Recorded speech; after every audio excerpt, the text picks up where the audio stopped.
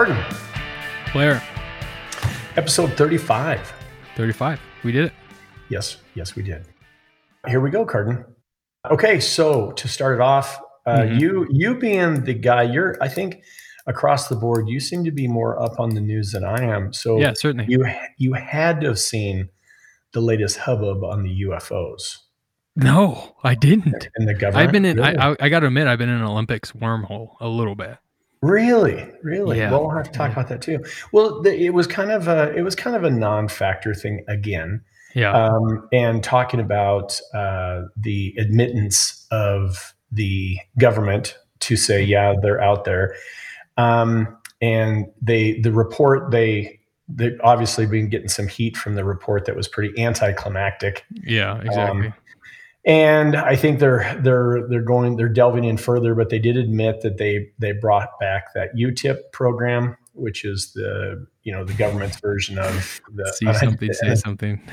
Yeah, exactly. Unidentified aerial phenomenon UAP program. Yeah. But no, they had they just I guess basically people are starting to really, really want more answers. And I wish I would have written it down, but when they interviewed one senator, he was talking about footage that they have that hasn't been released that's high resolution. Because that's been one of the criticisms of a lot of the stuff that gets put out for public consumption is it looks like it was filmed with a potato. Well, exactly. It's all grainy. And you can see it kind of here. It almost looks like a triangle. Well, okay, now squint your left eye and then kind of move back and forth a little bit and you'll see it. It's kind of triangular in shape a little bit. Yeah, especially you're getting this off of Navy ships. The technology on there is the best technology we have in the nation, and they got like a VHS out there. Here, pop this in the VHS and see. You'll see. There for sure. That was a big criticism. They're like, okay, if this is all high tech, why does all the, like I said, the film looks like it was filmed with a potato? But anyway, they confirmed that they do indeed have high resolution footage. They just are not releasing it. So that kind of goes. And why? The question is why, right? I mean, what's the purpose? If it's not showing anything, then it should have been released already. At this point, what are they hiding? Well, that's a good question. And I think it has to do more with they're trying to figure out what it is. I think, honestly, at this point, a lot of it has to do with strategy against the USSR and China. In other words, we don't want to give them any information that they may not already have. Well, right? And additionally, we don't want to cue them in on anything that would show that we're aware of stuff that they're doing. Yes. If we think that it's something that could be against, national security, then we don't want to say, hey, look, we got video and we're studying of your newest whatever that you think is. Well, and that's, the a lot of people have to say, and before we start talking aliens, let's talk other countries, which of course, right? Certainly, yeah. However, the fact that these things are defying the laws of physics, the Russians have never technologically been ahead of us, and the Chinese, I don't remember instances where they're technologically, especially militarily ahead of us. So that far ahead, you know what I mean? Like that they're showing on there. We're light years ahead of us to where we're going. Yes. Physicists are going, well, that's impossible. That's a drastic leap. Yeah. So anyway, it's not a lot. It's not like a front page, but it's still out there, and they're talking a lot about it, and people are inquiring. And the interesting thing is the politicians are not just brushing it off anymore, right? They're actually talking about it because they know. And I think after that last batch of videos that got released by that filmmaker, they have some explaining to do, because what it clearly shows is these things are operating around highly sensitive U.S. military installations, and we can't do anything about it. Yeah, and they flat out.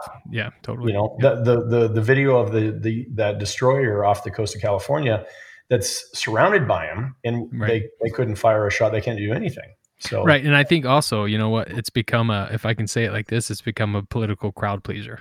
I mean, in the face of everything else that's going on, I'm sure that a politician is delighted to talk about UFOs because there's not much good else that's getting put out. And so to be able to talk aliens for a little bit, for sure.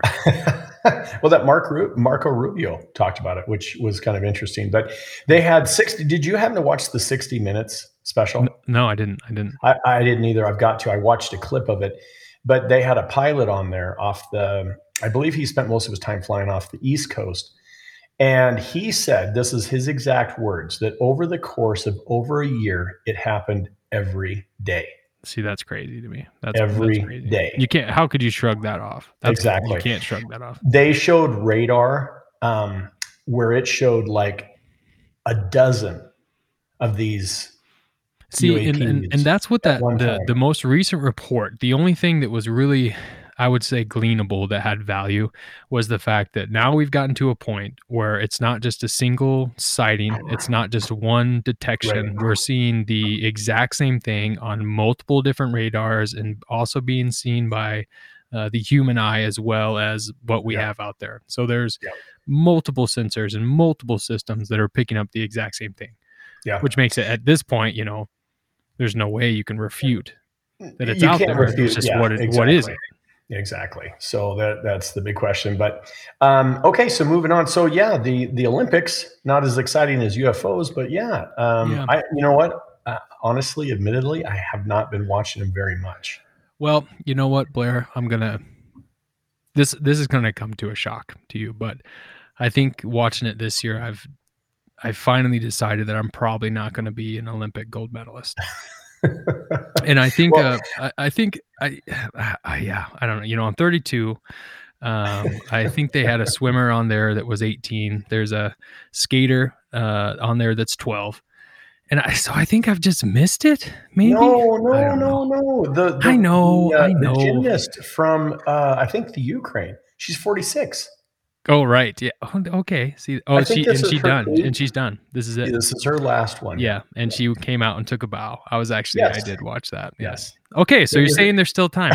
Now all I got to do is figure out my event. And then I'm all okay. So I think this is a conversation that probably happens a lot when the Olympics are on.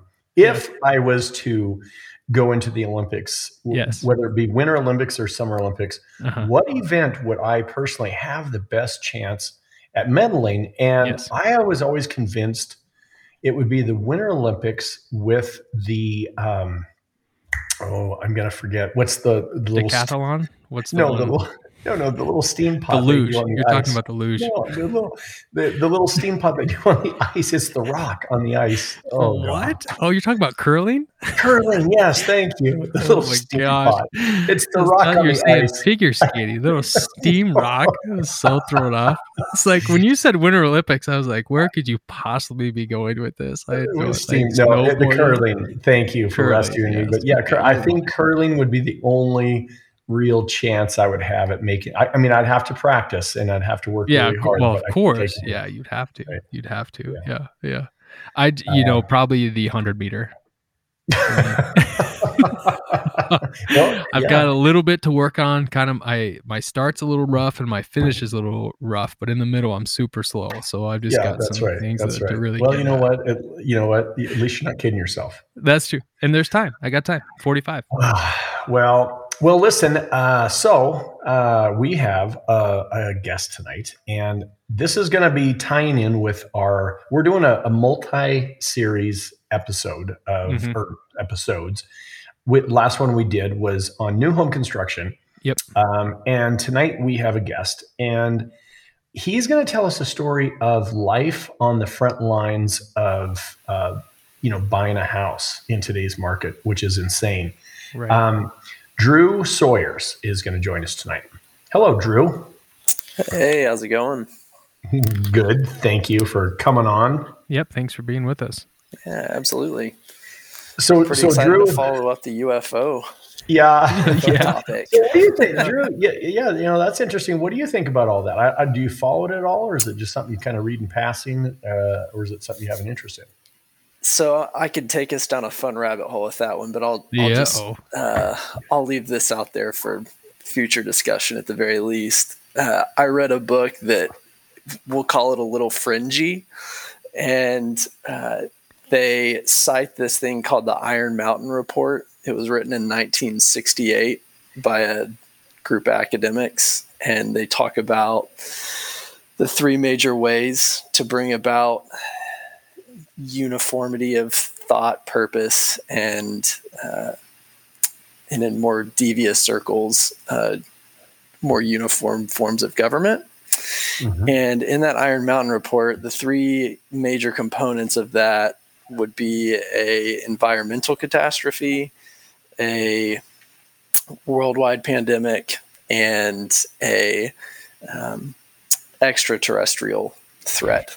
And so, this is 1968. I don't know if you've ever heard of it, but it's a super interesting PDF that you can actually go and read. And so it was written by a bunch of academics. And I am Googling it right now because I will read that for sure. Yeah. So there's your, and that's about as much as I feel comfortable speaking, because beyond that, it's like, I'm not an expert in that field, nor do I have a lot to add or to comment on. But everybody has kind of thoughts. You know what I mean? Right. I fully understand, that none of us are experts on it. And I pride myself in being I don't rush to judgment. I really do try to rationalize and use common sense and stuff. But like so many people and so many of like we're seeing these pilots and all this stuff, there is no easy explanation for any of this, Yeah. And that's kind of what I think really frustrates people is people are like, well, if we don't know what it is, why doesn't the government just tell us? Why the secrecy? Right. And then that just opens up more, questions, really. Yeah, I guess I probably don't have much of an opinion at this point. I think I'm going to be super excited to find out what they end up concluding. And I think it'll be super interesting to watch the slow leak of videos. And I agree. It'll be entertaining. Okay, so on the home front, on planet Earth here, you know what? You can tell us about yourself, Drew. Just give us a quick bio and stuff, and let us know who you are, and then we'll talk about your experience buying a house. Yeah. So I am 28 years old. I work for a sports medicine and rehab company doing engineering and supply chain work. And I am married, been married for 1.5 years. And actually we're coming up on 2 years here in a month. Yeah, we'll just call it 2 years. And my wife and I have been living an apartment life, enjoying the flexibility that provides in terms of location, and recently got to a place where we just were pretty much done with apartment living, and went ahead and dipped our toes in the house buying world. And there's a lot to tell about that story, but that's a real general background. My wife's an occupational therapist, so she helps folks out with neuro-related spinal cord style injuries. And so between me doing sports rehab engineering and her doing occupational therapy, we kind of get to play around in the medical field and help folks out in those ways. Well, that's awesome. Yeah. So tell us about now you live outside of Dallas. Okay. Yes. So tell us about the market in Dallas, the real estate market in Dallas. So when we went in and spoke to our real estate agent, plus what a little bit of precursory internet research had shown me, everything is about 10% over asking price. And so when you go in and you view a home, you know that you're probably going to make an offer 10% over list. And then on top of that, we were told that you're going to need to waive your market appraisal. And so, for those that don't know, that basically means whenever you get a loan, the loan folks have somebody come out and determine that the house is actually worth what they're going to loan you a percentage of money for.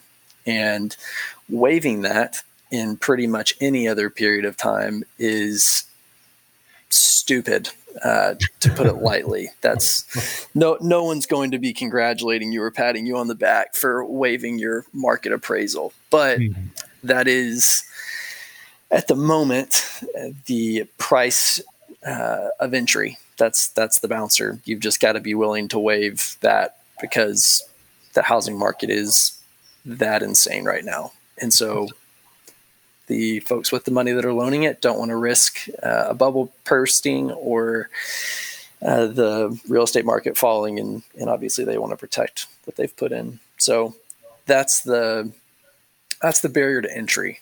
And on top of that, we were told that housing prices are going to be just kind of whatever someone's willing to pay for it. And I remember when my real estate agent said that, I thought, what does that even mean? Like, what someone's willing to pay for it? And they're like, yep, that's exactly what I mean. What you just said, that's what I mean. I said, that doesn't make me feel good at all. And she said, that's probably the right response. But if you want to buy a home and you want to do it in this market, then that's kind of that's your ticket. That's what you got to go in knowing with eyes wide open.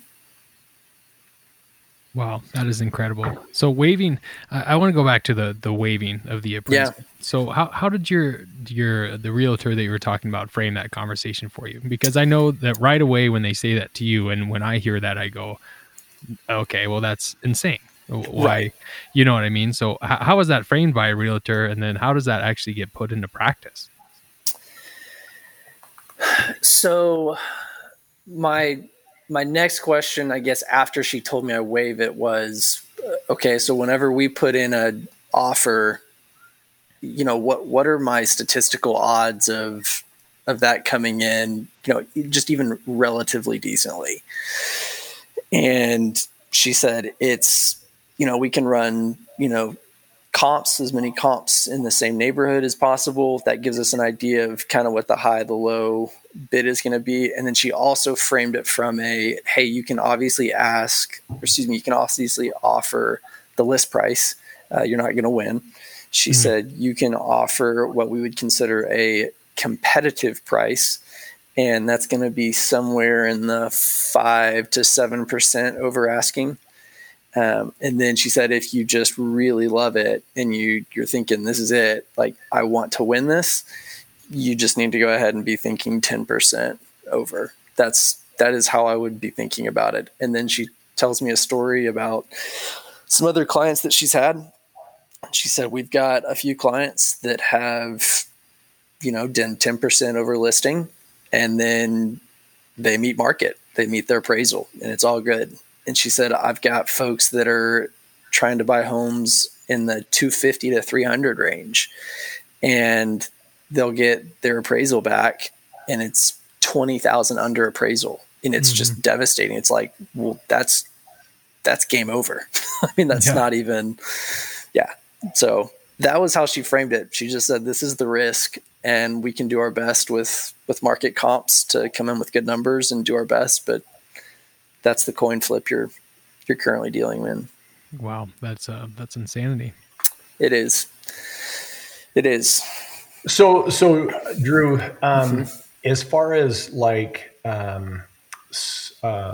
supply, how's the supply? Is there a lot of homes for sale down there, or is it getting hard to, really get a good sampling of homes?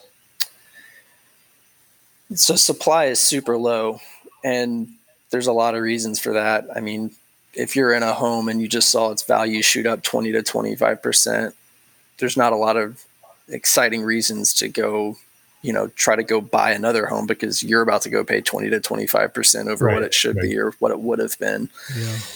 And then I think the combination of working from home, the remote job stuff has obviously pushed a percentage of people into probably a more settled state of, well, I'm going to be here. And man, I know even the remodeling stuff is going bananas right now. And so I think that's a big piece. I think other people don't want to get in the market. And then I think anytime you have a pandemic, like buying a home, selling a home, you're adding and inviting instability into your life. And so I have no doubt that there's even just a psychological factor of, man, my home is a place of stability. It's a place that's mine. It's one thing that I don't want to change.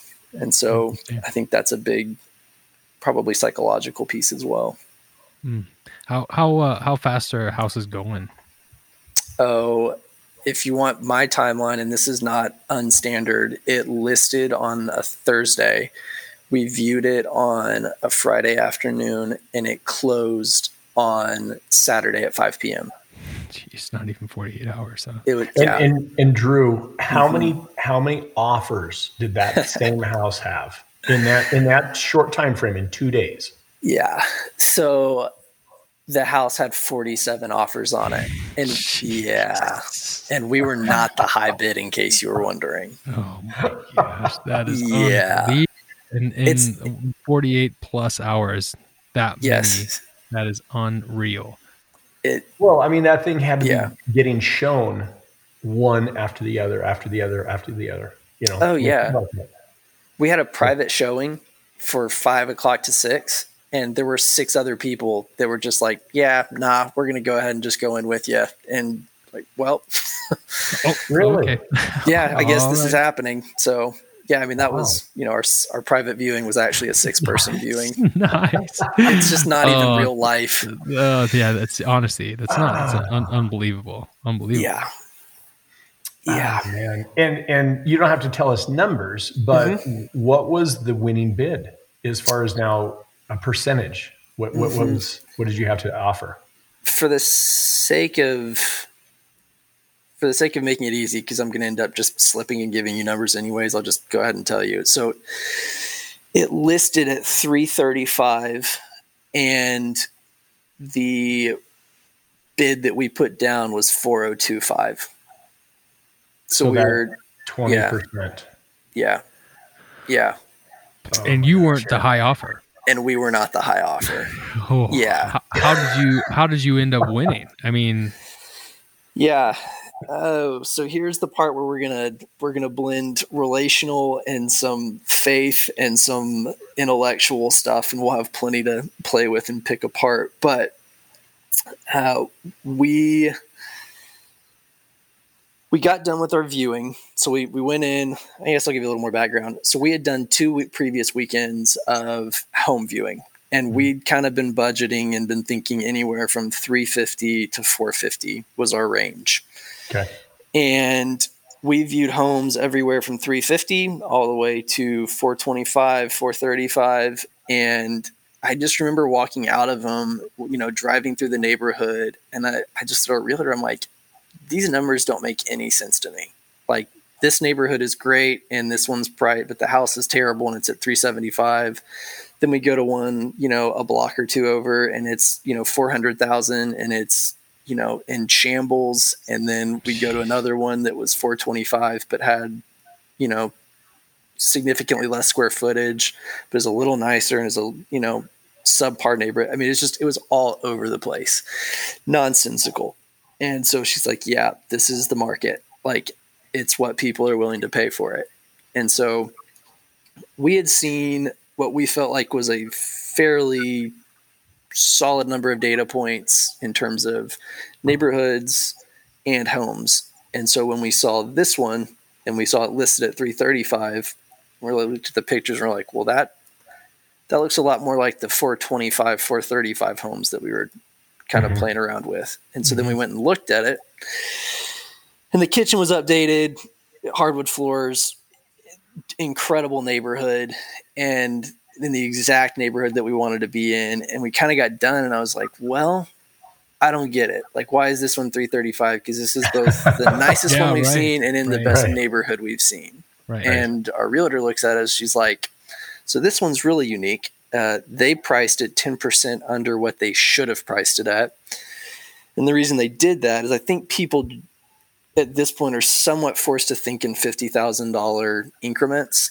And so by placing it under, you know, 350, I think they got a absolute boatload more offers than they would have otherwise. Oh, and so, okay. Yeah, she said if she had listed the house, she would have listed it at 365, which all of the market comps that she did later that night indicated that a 365, 370 listing price would have been the right comp. And so with that being said, then 10% over that would have put us right around that 4025 number. Yeah. So, and I guess you asked about how did we win? Yes. Yep. Okay. So we're pretty convinced we had a great agent. So for anyone in the Texas area, Marcy Barkemeyer was our agent. She was great. And she told us that there were 15 different components to a bid or a contract that she can, use to stand out, which quite candidly, I don't know what all of those are, but I know one of them is sounds like a lot. Yeah. Yeah. And one of them was like the option period you can negotiate on. Some of the earnest money, obviously waiving the market appraisal. All of those are components. And then there's other things that I'm sure realtors that speak the same language can look at and say, hey, that's really spot on. So there's the kind of realtor side. And then the interesting relational faith blend here. So you write a letter, like this is pretty standard now. Like you write a letter to the homeowners and basically kind of giving your resume of why you'd be a great person to adopt and buy their home. Oh, this is kind of this. We have to pause here because go ahead. I think that this is so. This speaks volumes to what the market is right now, isn't it? That this is a part of the buying process of not only are you looking in the market to buy a house, you are selling yourselves as people in order to be the next person that's going into a house. You know what I mean? I think that is so fascinating. Oh, it's unbelievable. It is. I mean, you're literally trying to best these other people by being, you're kind of guessing, well, what do you think these sellers want? Yeah, we want this. And, but my niece had to do that in Montana a year and a half ago. Same scenario, the letter writing. And I don't know when that all started, when the, like you said, Drew, the resume part had to accompany the offer. And they're that would be a fascinating study to find when that came about, how that maybe people started realizing there was some traction in this. People liked the story. They started getting picked. And all of a sudden now every bid comes with a letter of merit almost, it's so fascinating to me that's a part of the market right now. It's like paying for a job interview. Well, yeah, exactly. Right. Yeah, exactly. Exactly. Yeah. I was going to say, Drew, just kind of take a little side step here and tell us the process of you and your wife sitting down to write that letter. Because I'm like Hardin, I'm fascinated with how'd you go about that? All right. So here's the fun part. And there was definitely some prayer going on in the midst of all of these bids and these house viewings. And one of the conclusions my wife and I came to was that we needed to be bold in our letter, even if it meant, the stuff we said wasn't necessarily going to, quote, resonate with the sellers of the home. And I definitely did my best to Facebook stalk the sellers and find their names. You did your market research, of course. Exactly. I was like, who's my audience here? Who am I pitching myself? Of course. Exactly. You'd be crazy not to, for sure. Yeah. So, big part of my wife and I's story is that we actually met in a 12-step recovery program. And so it wasn't actually specifically tailored to, let's call it alcohol specifically, but it was general 12-step recovery program. And so we met during that, and that's been a big part of our story as a couple and big part of our journey just as folks who were doing their best to follow Jesus in the way that he did life. And so we just looked at each other and were like, hey, we just need to be bold. And when we did the house viewing, there was nothing to indicate in that house that, that we were going to get a favorable, folks that have a favorable view on faith and life and things of that nature. But we just felt like we needed to be bold. And so we did. So we wrote and just kind of did Drew and Breath. We're, met a couple years ago. I'm an engineer. She's an occupational therapist. I actually told the how we met story that we met through a recovery program.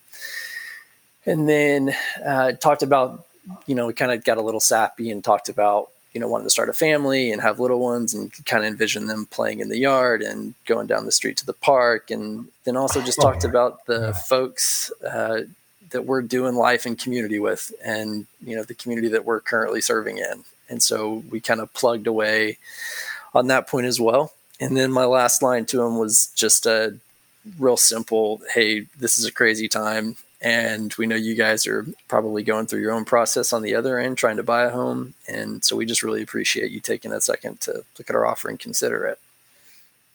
Wow. So awesome. That was the letter in short. Yeah, that's incredible. I mean, you bared your soul to these people. Yeah. Truly. I mean, truly, you did. I mean, you did. Yeah. I mean, not to over dramatize it, but really, I mean, you opened up and told them. I mean, you certainly wouldn't do that to just a casual encounter with people, Well, it blows my mind how it's like it changes the home buying experience, right? Because now in the midst of you, like the craziness basically that goes on with buying homes, right? I hate to even say opportunity, but you really are given this opportunity to sit down now with your with your spouse. And, she can be spicy sometimes. That's all right. That's fair. Yeah, whatever. Okay, there you go.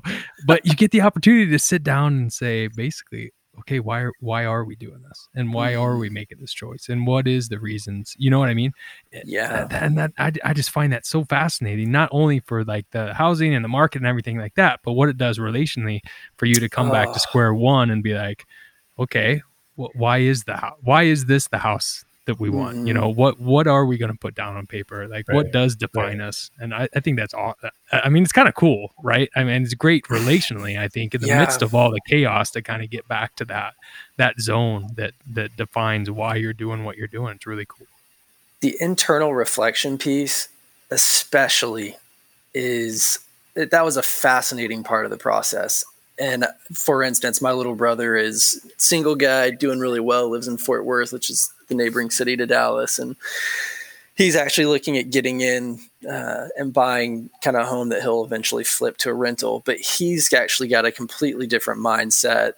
Not completely different. He's got a more focused mindset on financial optimization, right? Mm-hmm. And so he's willing to wait as long as he needs to. He's willing to look for the right deal. He's willing to probably bear more in terms of inconvenience than my wife and I are, right? Sure, so there are just certain things about, I think, being married that seem to not matter as much when you're a single person, and they matter a whole lot when you're a married person. Right.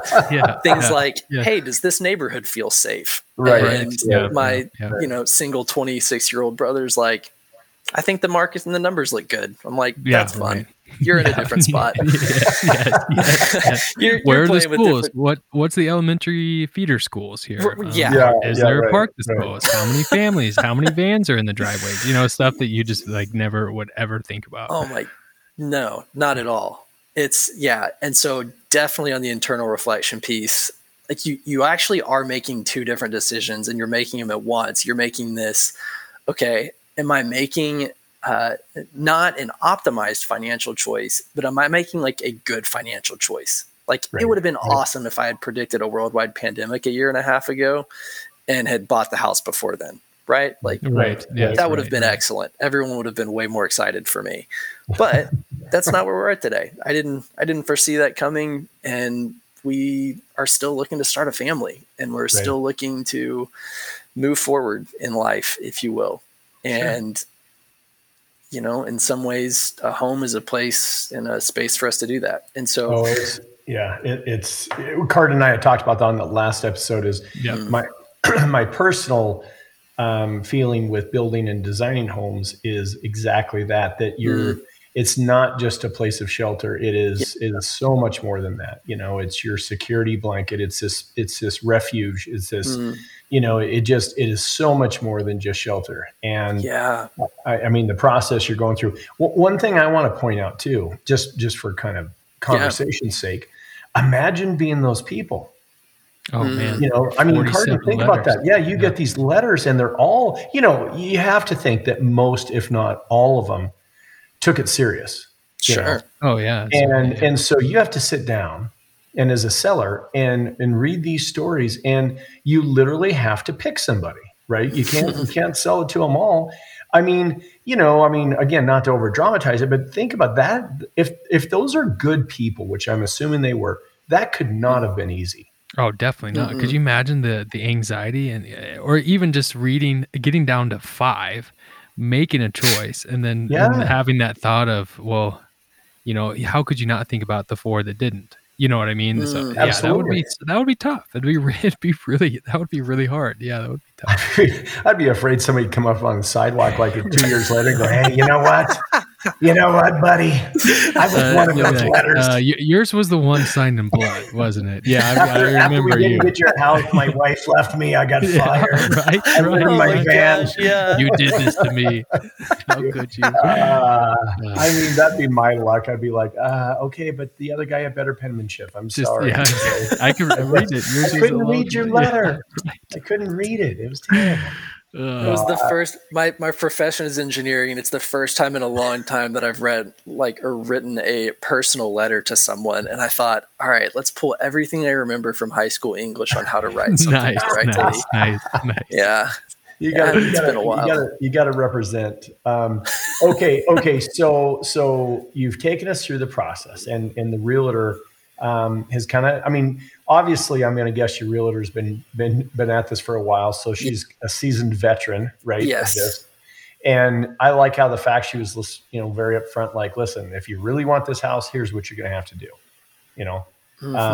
And so you guys submit the offer. Yep. And how long did you have to wait until you were told, yep, you got it? So the last offer had to be in by 5. My wife and I went to dinner, and at 6:45, we got a text saying that we'd won the house. Whoa. What was that hour and like? 40. Oh, man. Disbelief. Yeah, right. Yes. Yeah. I mean, it was a weird feeling. You're kind of like, really? Like, we're such the oddball. That was the only offer that we put in. We've got every other group of friends that we know that's in this market. I mean, they've put in 4 or 5 offers. So got the text, and she said, hey, you've got a 5-day option period. It's yours if you can take it down to a 3-day option period. And we're like, well, we've seen enough houses. We liked that one. The neighborhood's what we want. I guess we'll just go ahead and figure out how to do our option period in 3 days. And so practically that means the inspector needed to be there like that day. Yeah, I mean, that's how that translates. So we get that text, and then she sends me another text, and she says, hey, read this. I just got this back from their realtor. And so this is the seller's realtor. And the seller realtor texts and says, hey, read that letter, and it sounds like he and I have quite a bit in common. And I was like, that's interesting. I wonder what he means by that. Well, as it turns out, he had actually sold a house to a couple friend of Beth and I's, like a really close friend of ours. He had sold them their house. He had actually texted those friends and said, hey, I'm looking at offers from a Drew and Beth Sawyers. They wrote a pretty interesting letter. Can you verify? Can you verify what they said is true? And so So this couple is like, yes, like whatever they wrote, absolutely, we can verify, we'll confirm. And so we ended up time stamping that text exchange, and it closed it. So the house closed, the offers closed at 5. That text exchange happened at 6 with, the other realtor and our friends, all this unbeknownst to us. Right. And then we hear back at 6:45. As it turns out, that guy had actually, and I don't think I've got this wrong, I think he'd actually gone through a similar style recovery program that my wife and I had gone through. Really? So talk about an interesting full circle moment. And I told you that we were not the high offer. Now, we were one of the top 3 offers, and I think we had a very favorable contract. And so absolutely all the, as much credit as needs to go to that. but we also have no idea, we don't know if it was $1,000 decision and he just kind of pushed ours up in the top. We don't know. Right. We don't know what happened, Right. but Right. super interesting. Super interesting. Absolutely. That's incredible. Yeah. Yeah, that's So there's the close. in the back. Yeah, and I was going to say, to lean on the faith aspect of it, you don't say, well, that's a coincidence. You know what I mean? That is not coincidental for sure. That's incredible. That's incredible. Yeah, that's incredible. So Cardin, did you hear how Drew, the way he framed that when he said they were told, he said, we won the house. I know. I mean, you just paid a lot of money for a house, Drew. You win the lottery. You win. Yeah. Well, it sounds like almost a lottery. I mean, that's almost what's happening. Think about that. A little bit over 48 hours, you have 47 offers, 47 letters. I mean, really, obviously not lottery odds, but gosh, it's like the lottery at this point, isn't it? It's crazy. Absurd. Well, just the mindset of we won. That truly is, and I'm sure that's exactly how I would feel, because it was 100%. A competition. You got 47 other people that you're competing against. No, that's insane. Yeah, so but it has felt like a competition. The worst type of competition. Right. Yeah, exactly. Yeah.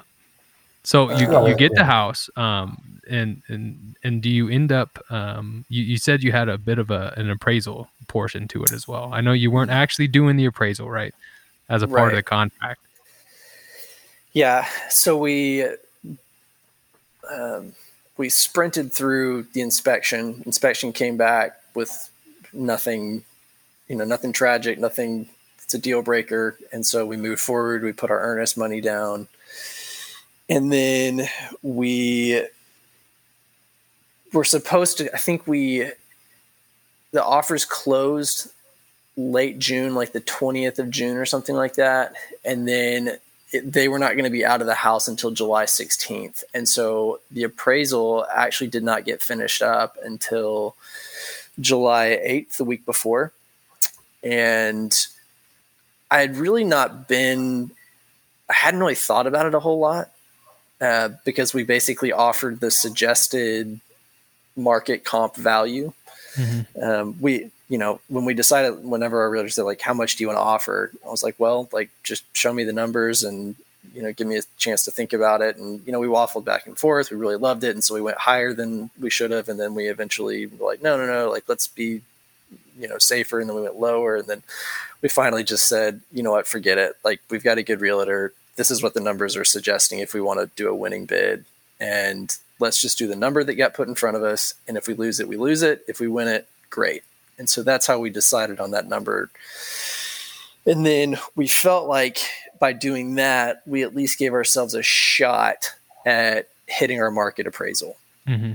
And I'm not sure if you guys talked about this, like how the market appraisals work, but basically they take the block of neighborhood that you're in and they see what homes in that area within the last 3 months have sold for.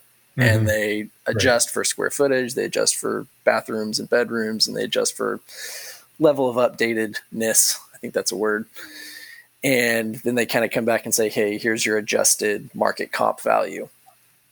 And by doing that 402.5 number, we felt like we were going to be close to our market appraisal. So we were happy about that. And then about 3 days before we were supposed to actually get that market comp back, I started getting nervous again.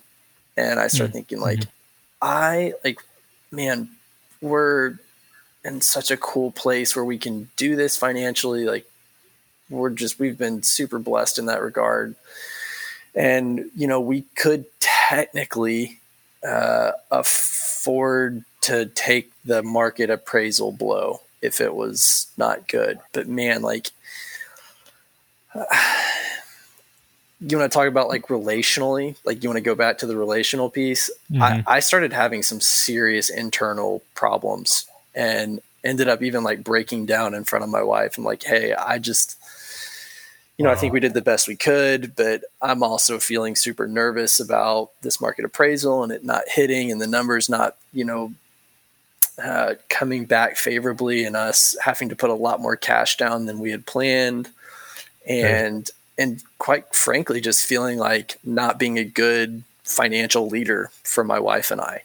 And so it actually hit at some weird internal identity things. Like, hey, like I'm a numbers guy, like I'm an engineer, like I don't lose on calculation. I don't lose. But you're also 28 years old. I mean, there's not Drew, there's not a lot of 28-year-old people in this position. So, I mean, it seems like you put a lot of weight on your own shoulders to me. Well, and in addition to, you want a house, and this is this is the market that you're given. You know what I mean? And it's part of that too. Is just, hey, this is the market right now, and you could have gone below, but guess what? You're not gonna have a house. Yeah, exactly. You're not gonna have a house. I mean, this is kind of that's the reason the market is indicating what it is. There's no way around it.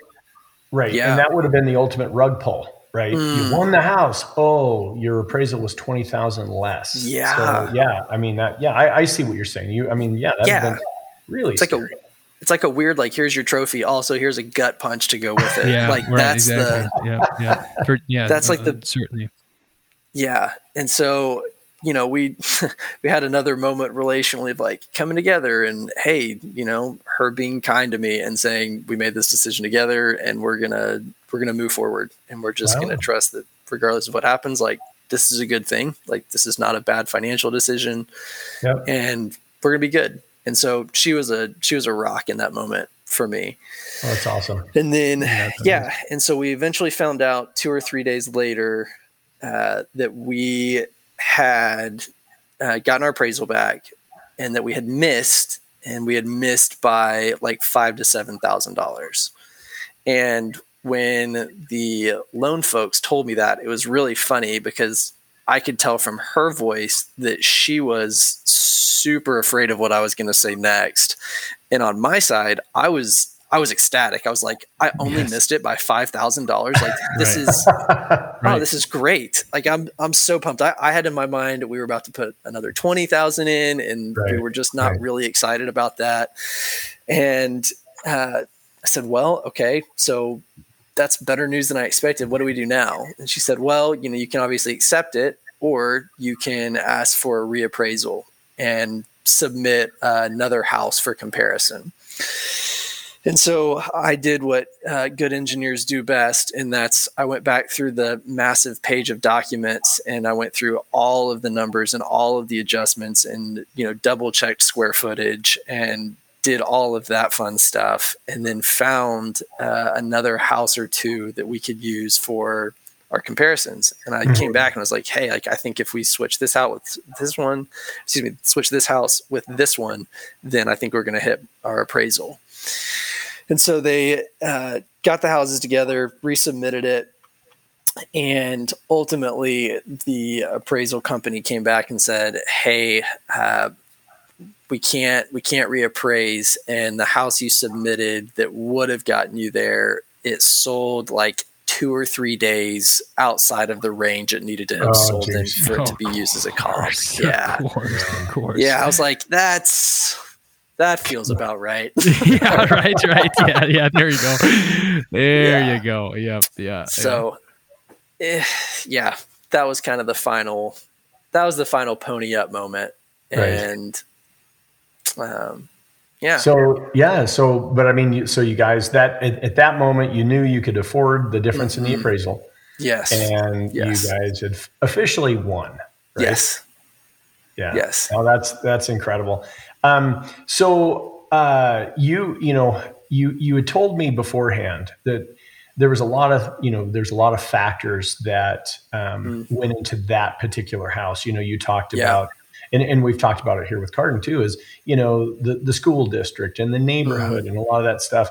How willing were you to, I mean, did you have this top 3 that you were not going to bend on, or with the market the way it was, Drew, did you guys have to just kind of be flexible,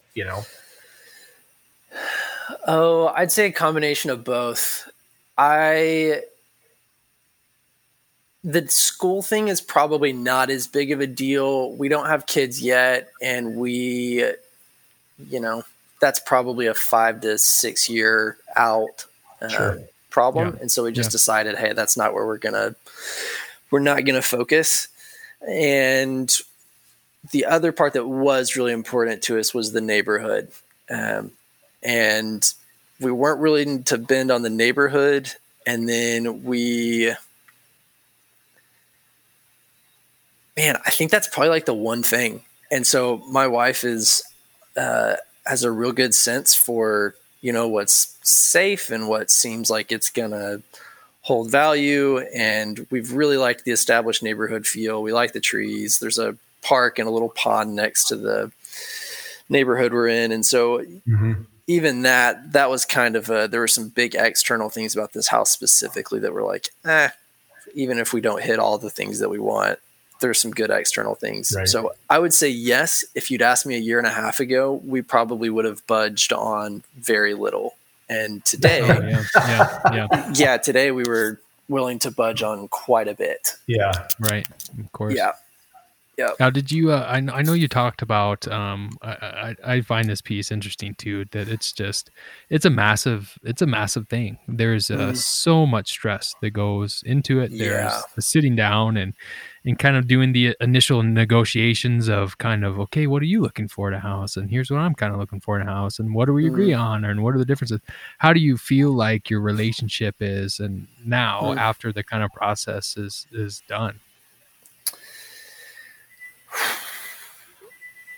I would say a lot better now than it was on the front side of it.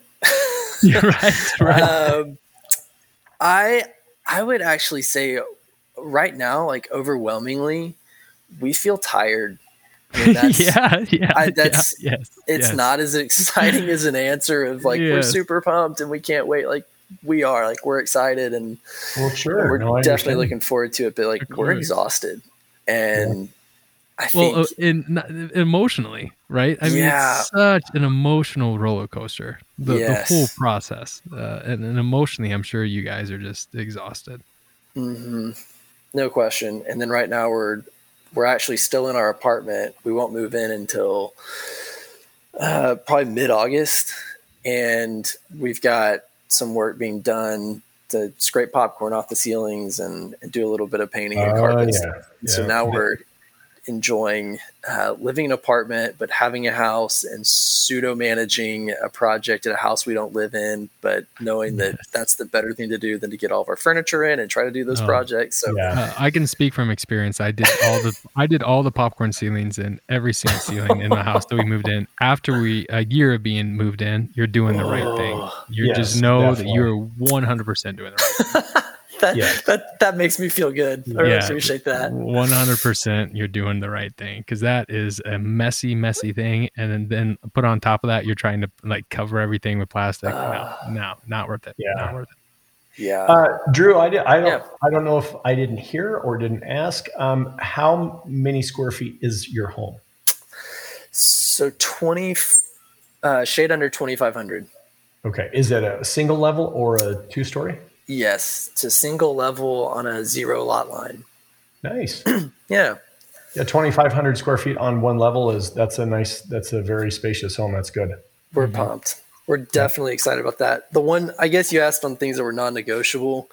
For me, the square footage was a non-negotiable. You can't change your neighborhood. You can't change your square footage. And in most cases, you can't change your school district. We're kind of in a weird spot where we can, but we kind of got the two places or the two things that were non-negotiable. Yeah. Well, yeah, because space can hold value, right? Yeah. Yeah. Yep. Well, congratulations. I mean, that's a big win. Yeah. So one thing quickly, you'd mentioned, now you had some friends, because you said, well, you think my situation was tough. Tell us about your friends that just went through a similar process, just on an elevated scale. Mm-hmm. So we have a couple of friends that lived in the Dallas area for a while, and recently in March moved to Seattle. We're living in a townhome and decided, hey, we're going to be here for a little while. and went ahead and said, yeah, we're going to go ahead and pursue buying a home. And so, we've talked about the housing market. I've learned quite a bit about the rental market right now. And the rental market, people are offering above list rental. I mean, it's not uncommon. It's happening all over the place. And so they were just kind of looking at their townhome rental costs and figured, if we're going to be here 2 to 3 years, let's find something that we can. Here's the crazy part. Their goal was to find something that they could still add some value to, which is a really smart move. And we had some similar thoughts on our own, but that was kind of part of their requirements. So they actually just bought and closed on a house that's 2,000 square feet in a really cool neighborhood, and it has a view overlooking a lake. And it listed at $950, and they offered 20% over. Yeah. 20% over. So you said it was an additional, what, 230,000? Mm-hmm. I mean, Carden. I can't. Yeah. I'm going to go ahead and offer another house on top of this house. Yeah, exactly. Yeah. Literally, they just offered my house on top of their one. There you go. Isn't that crazy? Yes. And they're not, and they had already lost 4 other bids. Like they had lost 4 other bids, and that was the one that they're just like, screw it, man. We gotta get serious about this. We're all in. Yeah. And so they actually, my buddy, he explained to me how their bidding process works, and it works differently than ours does here in Texas. So in Texas right now, the process is best offer, put it down, and we'll decide. Apparently in Seattle, or at least in their area of Seattle, it's actually like an eBay style auction bid. Oh gosh, you're kidding me. but here's the deal. It actually works out better than it sounds. And so for them, they actually have like a, I'm trying to get the term. So the house lists for $950. And then they would say something like, well, the max we'll go to is 1.1 million. And then our jump increment would be, let's just say for grins and giggles, $10,000. And so what happens is, if there were 5 bids, and we'll just use easier numbers. Let's say it's $1 million home. There's 5 bids. Every bidder has a different jump amount, and every bidder has a different max. And so you end up, our friends may say we can do 1.2, but the maxes may only take them up to 1.1, in which case they would pay 1.1 plus their jump amount. Does that make sense? Yeah. Okay. Yes, it does. Yeah. So they can offer. It does not make any sense. It's bonkers. It's bonkers. Bananas. It's absolute craziness. But yes, the process makes sense. That is. So is that their answer then? They're not writing letters, I'm assuming. Oh no, they wrote letters too. Oh, they did. They wrote 4 letters. They did the same thing we did. I mean, they were doing market research. They were figuring out who the people were, crazy. And we were laughing because we were sitting here and he's talking about how like he said, we basically became different people based on whoever was selling the house. Like if these folks beer in a ball game, like that was something that we put in our letter of something that we like to do. And so we were just cracking up. Yeah. Goes, well, how could you not? You're forced into that. You know what I mean? If you want to win and you're looking, I mean, again, the lottery, you got to play the odds, right? That's crazy. That's crazy. My gosh. Yeah. Well, you become a chameleon, you exactly. You try to change your colors to fit the narrative that that's wild. You're tired, insane. But you're glad you're done. That's a great way to say it. Yes. I'll probably, if we ever did a follow-up, I'd probably be way more excited a couple of months from now. That's my guess. When you're in the space and you're there. Yeah. Certainly. Yeah. Well, home ownership, and Nikki and I have had, I don't know, we've had quite a few, and some were, I've always appreciated the investment value, even when the market wasn't crazy. I never liked to rent. And I will tell people rent does have its advantages. It's a strategic option, right? Sometimes you don't want to buy, and buying isn't the best option. And people always say, well, you're just throwing your money with rent, throwing away your money with rent. And you're not. It gives you a place to live. And it also gives you the ability to move quickly. I mean, there are advantages to renting. Certainly. Yeah. Right. Certainly. But as soon as you realize that either you're going to be there for quite a while, or in what happened to us actually 2 different times is we saw value in houses we just couldn't say no to, especially me. It wasn't, I can't blame Nikki for that one. It was mostly me. I'm like, God, you see that house? You go, we can make some money on that. I mean, it's a good investment. And they always worked out well, because real estate's just one of those things. It just, if you there's a saying that says well bought is well sold, right? You don't necessarily make money when you sell something. You make it when you buy it, right? Yeah. And you told me, Drew, that you and your wife had talked about that. You knew in the neighborhood you were in, you're going to appreciate, regardless of what you paid for the home, it's going to appreciate. Yeah. We did research on, or I guess I did research on just that area specifically. And so North Texas is apparently the fastest growing job market in the US. And most of that fast growth is happening north of Dallas proper. And so Richardson is in that sweet spot where it's completely built out, fully established, and it is in that sweet, high job growth spot. And so it's kind of another reason I just felt like, all right, yes, it's crazy. No one's, patting me on the back for paying 20% over asking, but if we're here for 3 to 5 years or 5 to 7 years, like, I'm not worried about whether we're going to get our money back. And to your point, renting is a strategic decision. And as soon as Beth and I got to the point where we said, yeah, I think we're going to be here for a second, I'd rather not spend $25,000 in rent. Certainly. For sure. That decision got a lot easier. Yeah. So, well, go ahead, Carden. No, I was just going to say, and you don't have the opportunity if you're motivated to do any sweat equity, which is, in a rental, you kind of look around and things and go, You know what I mean? But when you get into a situation where you go, well, we can do right away, you're already doing it. Scraping the ceilings, doing paint and all those types of things. You're already investing right back into it. Yeah. Which, is great. Yeah. Well, that's our topic for next week. Yep. We're going to talk about the remodel. We talked about new home construction, and Carden and I have, a good story to tell, because that's actually how this podcast really, came into fruition. Was I was helping Carden on a remodel on his house, and and so anyway, that's kind of where this goes the next time, because you like Carden just said, Drew, you just purchased a home. Now you get to go in and spend more money making it the home that you want it to be, but it feels different. It's a labor of love. It really is. Yeah, and it's an investment too. I mean, you're adding to the value of your home right away. Yeah, and you don't have to do it all at once, and stuff like scraping popcorn ceilings. It's cheap. Get it done with. Yeah. Get it done before you move in. That's good advice. Nice.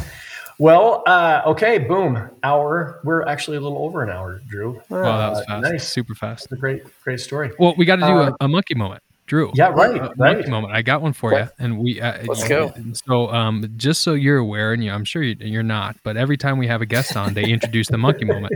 So, the way to introduce the monkey moment properly is your best imitation of a monkey. So, Drew, if you could, please introduce the monkey moment for us. Woo, woo, woo. That was great. Does that work? That was great. That was great. Usually there's a lot of bantering and bartering back and forth. You just jumped right in, which I thoroughly appreciate. I wasn't going to fight it. That sounds like an engineer pretending he's a monkey is what that sounds like. Just, okay, I'm going to get this done. I'm going to knock this down. Yeah, I could barter, but that's not the path of least resistance. So. Every ooze just to make it happen, yes. Okay, so the monkey moment question for you. We've done a lot about aliens. We're kind of veering away from that. But, going back to the conversation Blair and I were having at the beginning of this, what Olympic event would you think you have the best chance to medal in? What Olympic event do I think? Now we're talking summer, we're talking winter. You can do about either. Yeah. The steam puck, as the Blair likes, the steaming puck, I think, is what he I was called going it for. Steam kettle. Yeah. Steampunk is a design aesthetic. I don't think that's an Olympic sport. I'll just give it time. Give it time. They had 3-on-3 basketball this year. Just give it time, my friend. So is this like, this is such the engineer in me. Is this one of those, hey, if you had made better athletic choices in your life, what sport do you think you could have medaled in? Or is it like, then I'm probably right there with Blair. Yeah. I'm right there with Blair on the curling. No. Take athleticism out of it. Okay. It's like the one. Okay. Let's put it this way. The one event that you would be willing to put your time and energy in to being the best at. Let's put it that way. Javelin. Cool. Okay. That's awesome. No question. It would be javelin or pole vaulting. I pole vaulted in high school and it was a blast. But if I could do those two things, I mean. Wow. Yeah. Hey, Drew, I vaulted in high school and college. Oh, did you really? I did. Yes. Wow. What was your PR in high school? Oh gosh, nothing exciting, like 12.6. I got halfway through track season before I could actually join because I was finishing up my soccer season. But I gotcha. Yeah. No, that's awesome. But javelin, what was your high in college? 15.2 in college, but I only vaulted 1 year in college. Okay. It's kind of a long story, but I took a year off. I was a drummer.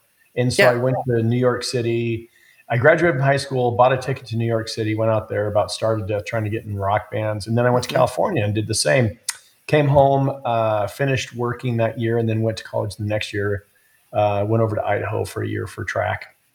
And decided, you know what? I think I just want to get a degree. So I came back to Montana and just finished at Bozeman and did not do track down there. So kind of anticlimactic, but vaulting was the most sports fun I ever had.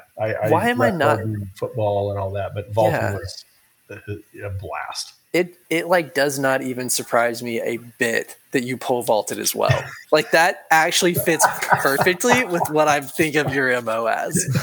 Yeah. Well, my nickname is Kazi, and that's how it started because I crashed a lot. I will never forget busting a pole and the way my hands felt afterwards. Yeah, it's fiberglass, not a fun. I gotta admit, you guys are insane. Nothing. There's no part of me that somebody would be like, "Hey, you see that thing over there? Pick that up and see if you can flick yourself over the top of that other pole." No, never, absolutely never. I'm not doing it. Flick. That's hilarious. Well, I have a bald spot on the back of my head where the hair never regrew because we were vaulting inside on a basketball court. And my coach said, okay, we're done for the night. And he left and I was in there with some other guys. And I go, well, I'm going to try one more. Yeah. Vaulted up. It was at 11 something. And I got my feet caught up on the standard. And usually the bar would just come off and go on the pit. The standards collapsed. I went backwards, landed on my head on a gym floor. They thought I was out. I was concussed, and they thought I broke my neck. I couldn't feel my legs for a couple of minutes. And so, we're all laying there. I wake up, and all these people are standing around me, and this coach is like, okay, squeeze my hand. And I couldn't at first. And then gradually this warm, fuzzy feeling came back, and my nerves.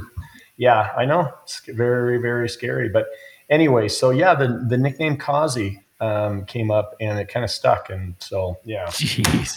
And you've convinced me. You convinced me, Blair. I think I'm gonna take it up in the latter half of my life. Pole vaulting. Yeah. Well, let me tell you, I coached pole vaulting for a lot of years, and I used my experiences as ways because I was an uber safe coach, and I made sure that my kids were, never vaulted. I made sure my kids didn't do what I did, basically. Yeah. Right. Well, listen, Drew, hey, thank you very much for coming on and sharing your story. Yeah. Thanks. And Beth's story as well. Card and I, we just, our market is competitive, but that's a whole different scale, because what's Dallas? 2 million people now or bigger? It's I think it was like 2.3 last time I checked. It may be up higher now. It kind of depends on where you start to cut things off from a demarcation standpoint. But yeah, Dallas property is about 2.3. Yeah, we're still about what, Cardin? 1 million people in the whole state. In the whole state, we just surpassed that. I think like 7 years ago. Yeah. Yeah. So we don't have quite that. Bit of a pressure. different market, I would say.